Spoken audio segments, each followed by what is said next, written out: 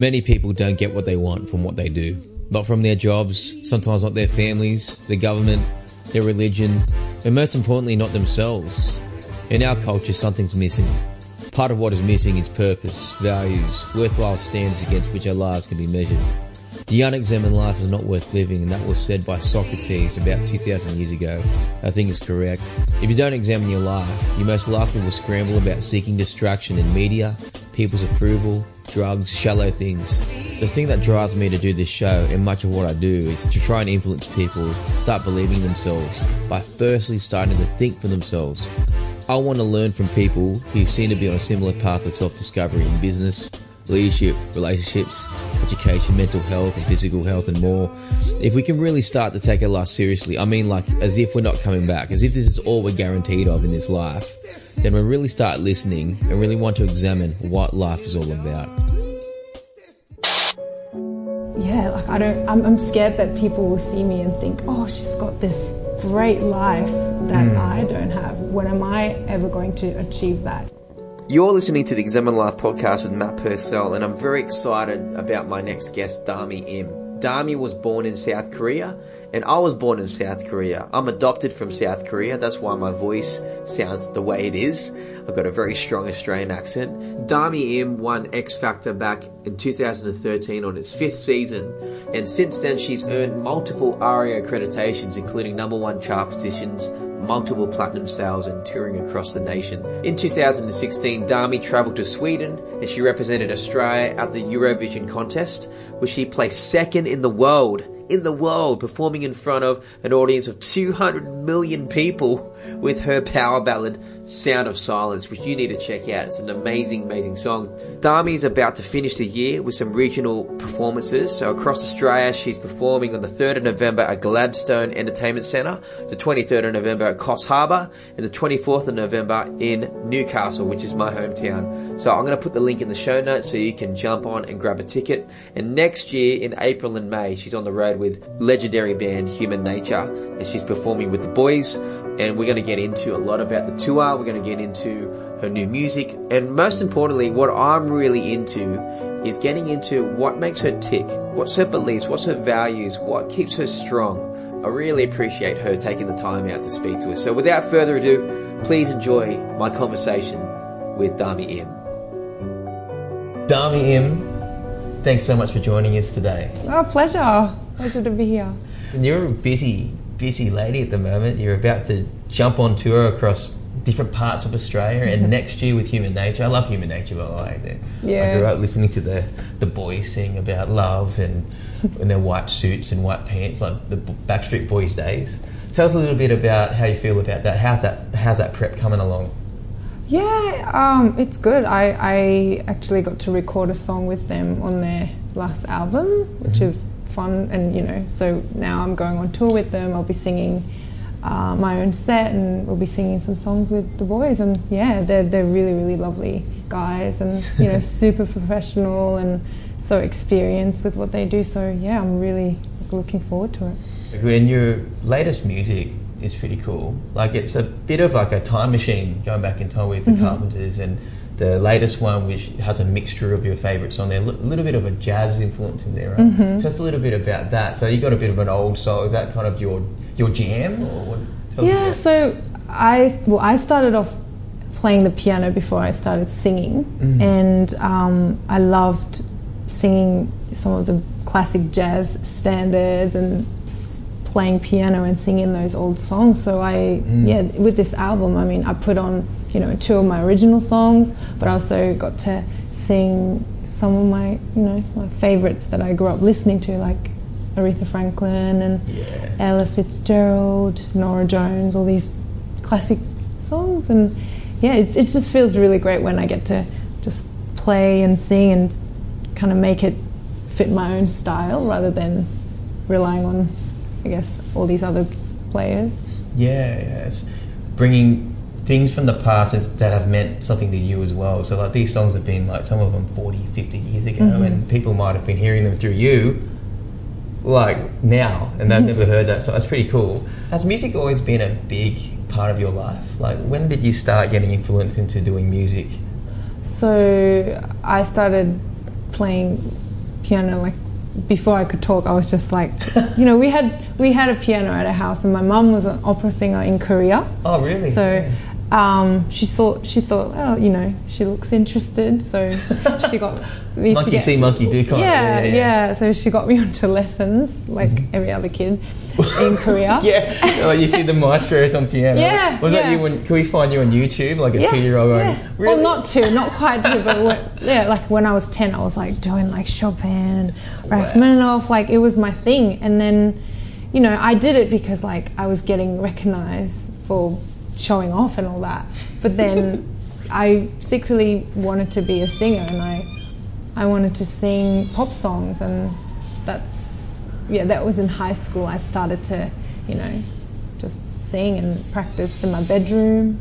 Yeah, and so on. When in high school, because you mentioned you were from Korea, is that in Australia now? Yeah, so we moved to Brisbane when I was 9 years old. My mum and dad thought it'd be good for me and my brother to experience something new, learn English, and kind of grow up, you know, with kids where they just kind of, in their heads, they thought, you know, in Australia, kids don't study. They go and like run around on the field and swim and just do whatever they want. Have a childhood, you know, rather than being like forced to study and like from when you're like 7, you know.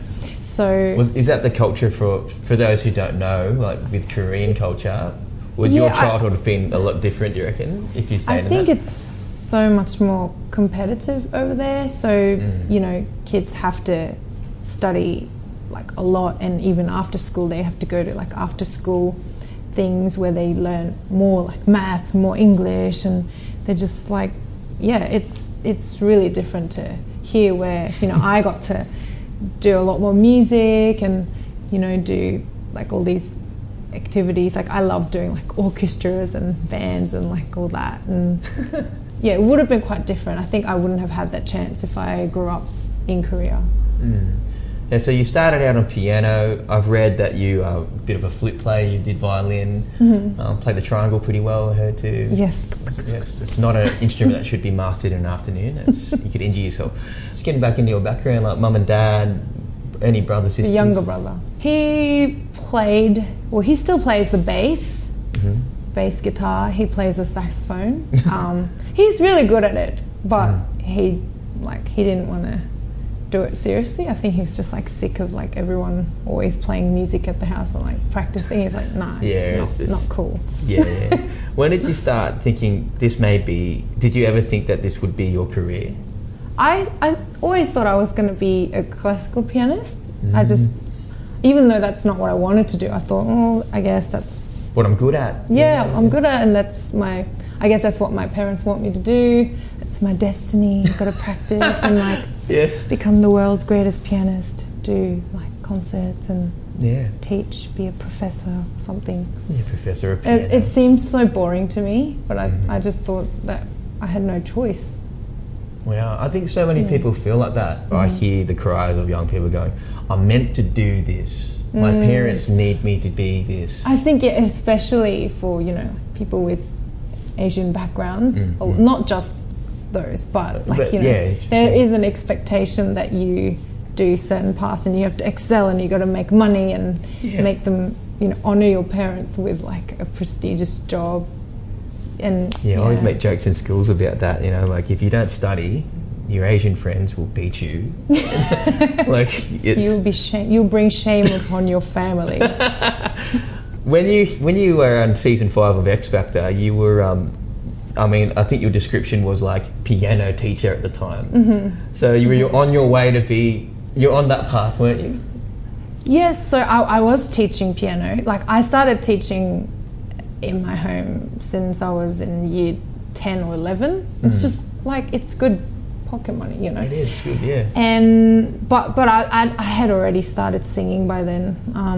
I was singing at church a lot. That was like a really friendly, safe environment where I can like sing, and then no one really like, you know, even if I'm a bit off, like people go, oh, that's lovely. I know, it's pretty nice. Like you could be singing off key, like you sang so well today. Yeah, and they think you're the best thing. Like that was like really good, really encouraging. And I went and auditioned for my master's degree in singing jazz singing. Like, that's random, right? But Yeah. that was after I did a piano course at uni to make my parents happy.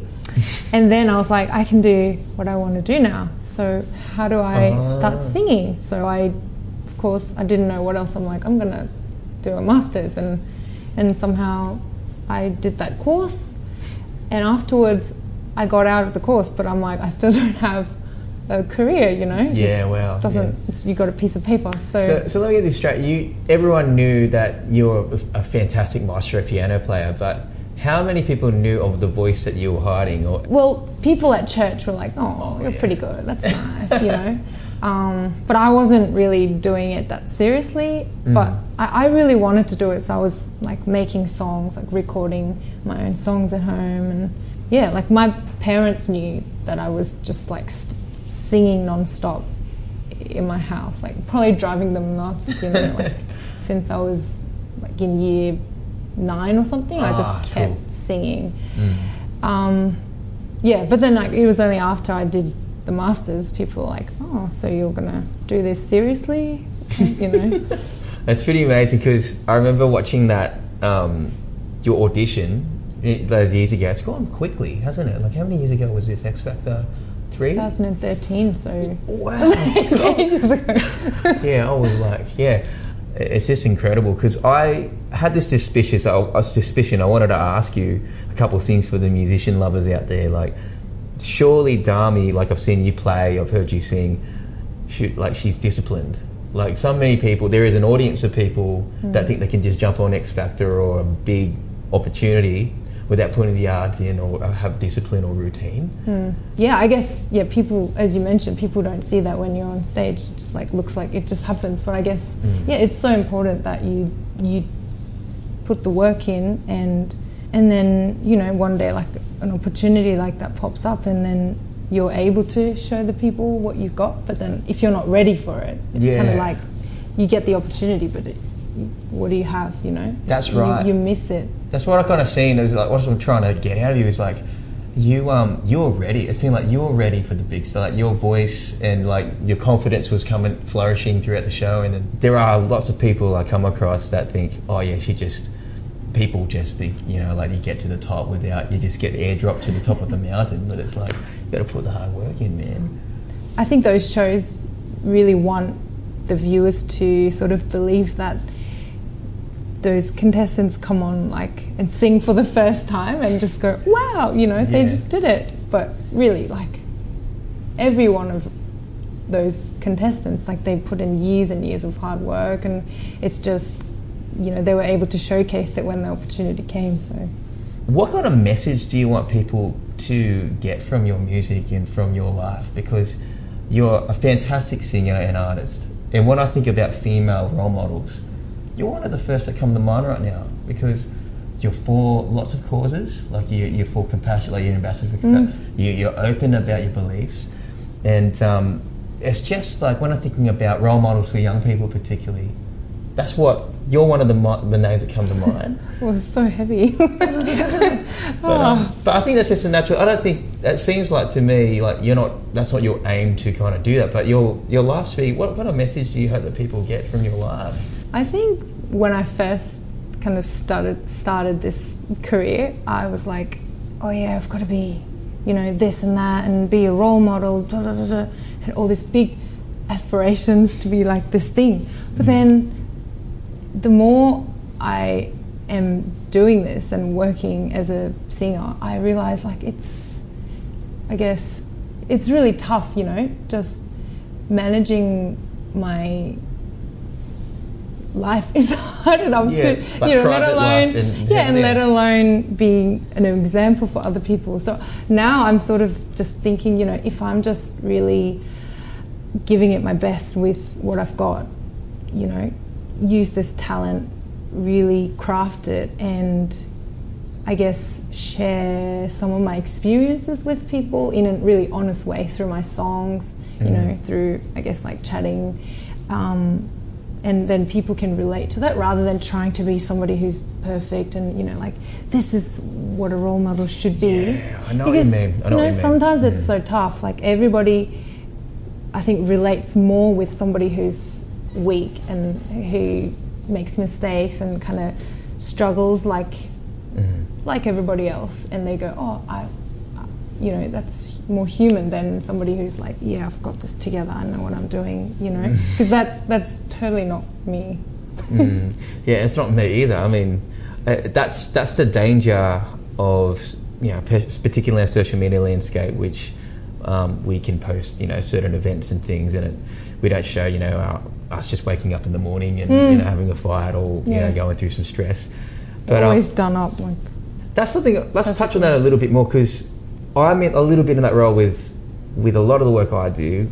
There is, when you get a little bit of influence, like when you get people's attention and focus, you have a responsibility, and it's a lot of, it has a heavy weight, like you said about there's one sense where you feel like I have to be perfect and I don't. But that's living to please other people. There's one sense of that. Then the other side is, well, kind of like what the Bible says about, Paul says, follow me as I follow what I believe, who I believe. It's like, well, look at my life. It's not going to be perfect, but I hope to display some realism to life, and I'm on my journey. Hope you get something from that too. Is that down to you? Yeah, definitely. I think it's important to, be a good role model, and so many people look at other people's lives on social media and they compare themselves with other people, and I think it affects people so much. It affects me when I see other people and they're doing this and I go, oh, I can't do that, or why can't I be like that, and I think I don't want to come across like, I'm scared that people will see me and think, oh, she's got this great life that I don't have. When am I ever going to achieve that? Because I've had people that tell me that, I'm just, you've done this and God's blessed you, like you've got this, but what am I doing? I've got nothing. But I really think every person has their own role, like God-given role, like and we have different seasons, different we have ways. Different functions, like the body, like that idea in the Bible about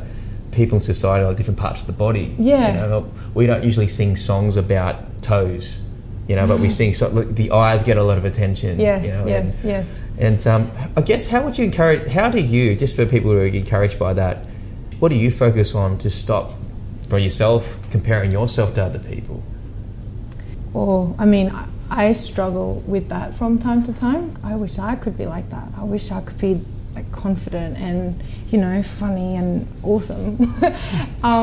But one thing that really helps me is realizing that everyone feels the same, in that they, like the ones that seem super confident also goes through so much insecurity themselves. You just don't realize that. And once I actually realized and acknowledged it, it made it so much easier for me to just be like, oh, this is normal. And I guess if everybody's feeling, like they're out of place or insecure, then I guess we're all kind of okay. I'm okay. And that kind of gave me more confidence in a way. Yeah, it's like I'm not the only one. And I think when I look at people that I look up to that are achieving great things or they display great qualities that I don't have, I remind myself too that every one of those people are majoring or one or two or three strengths, and they're walking flaws. We're all broken in some sense of, like, we're all a little selfish sometimes. Yes. We're all a little uncertain, since we're not all knowing.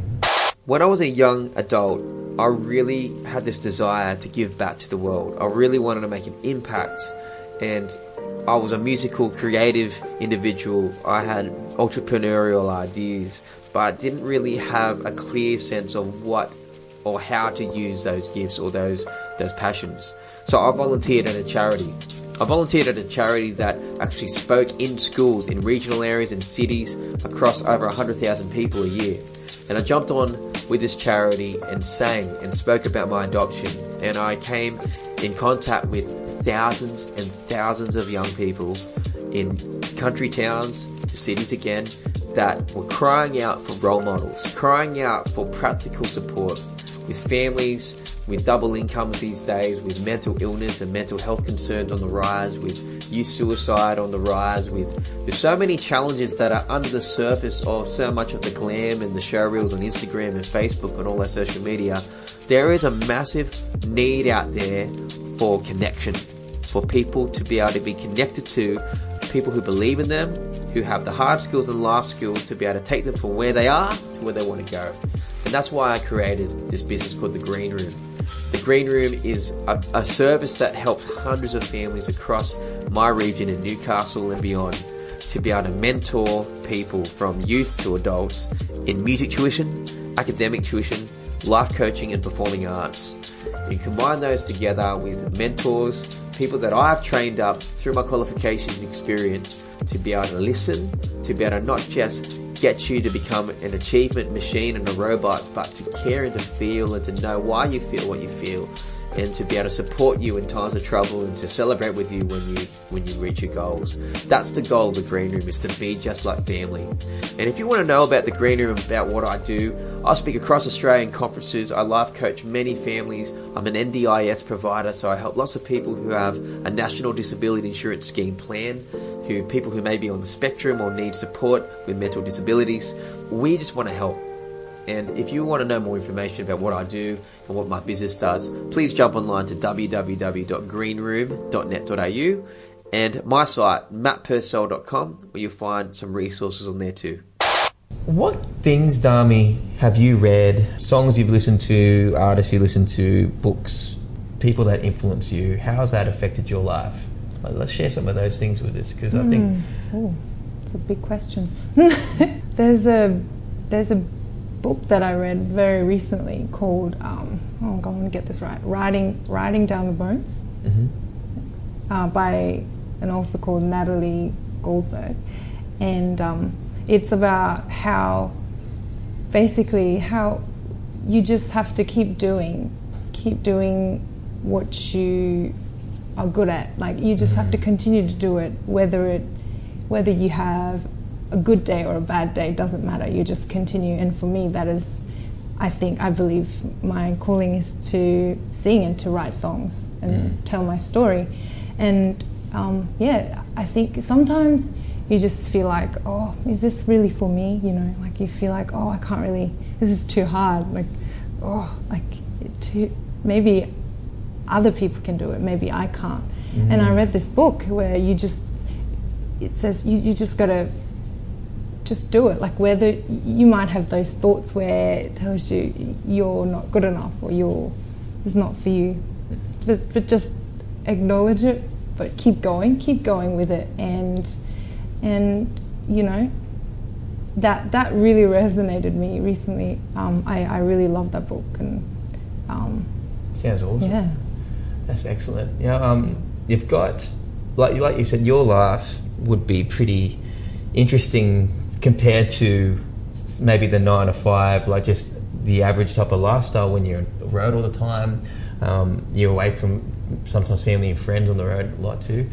How do we manage that? Like, what's a little bit insight into that? Because that was difficult for me when I was touring. I did music, I did session work for a lot of artists. Like, it was pretty hard, you know, and I had to really make a real conscious effort to block times out and do that thing. So how does that work with you guys, like, be on the road so much? Well, for me, it helps that I have, you know, a really good family and good church family to go back to. So whenever I go back, like, sometimes I'll miss, you know, their regular activities and church for a while, but then whenever I'm back there, you know, it's still family, and we have like a WhatsApp group where they just constantly, you know, talk to you, and they're so happy to pray for me at any time. And I think it's really important that you have a community to sort of fall back on, and, you know, people that you're supported by, but you can also support. And,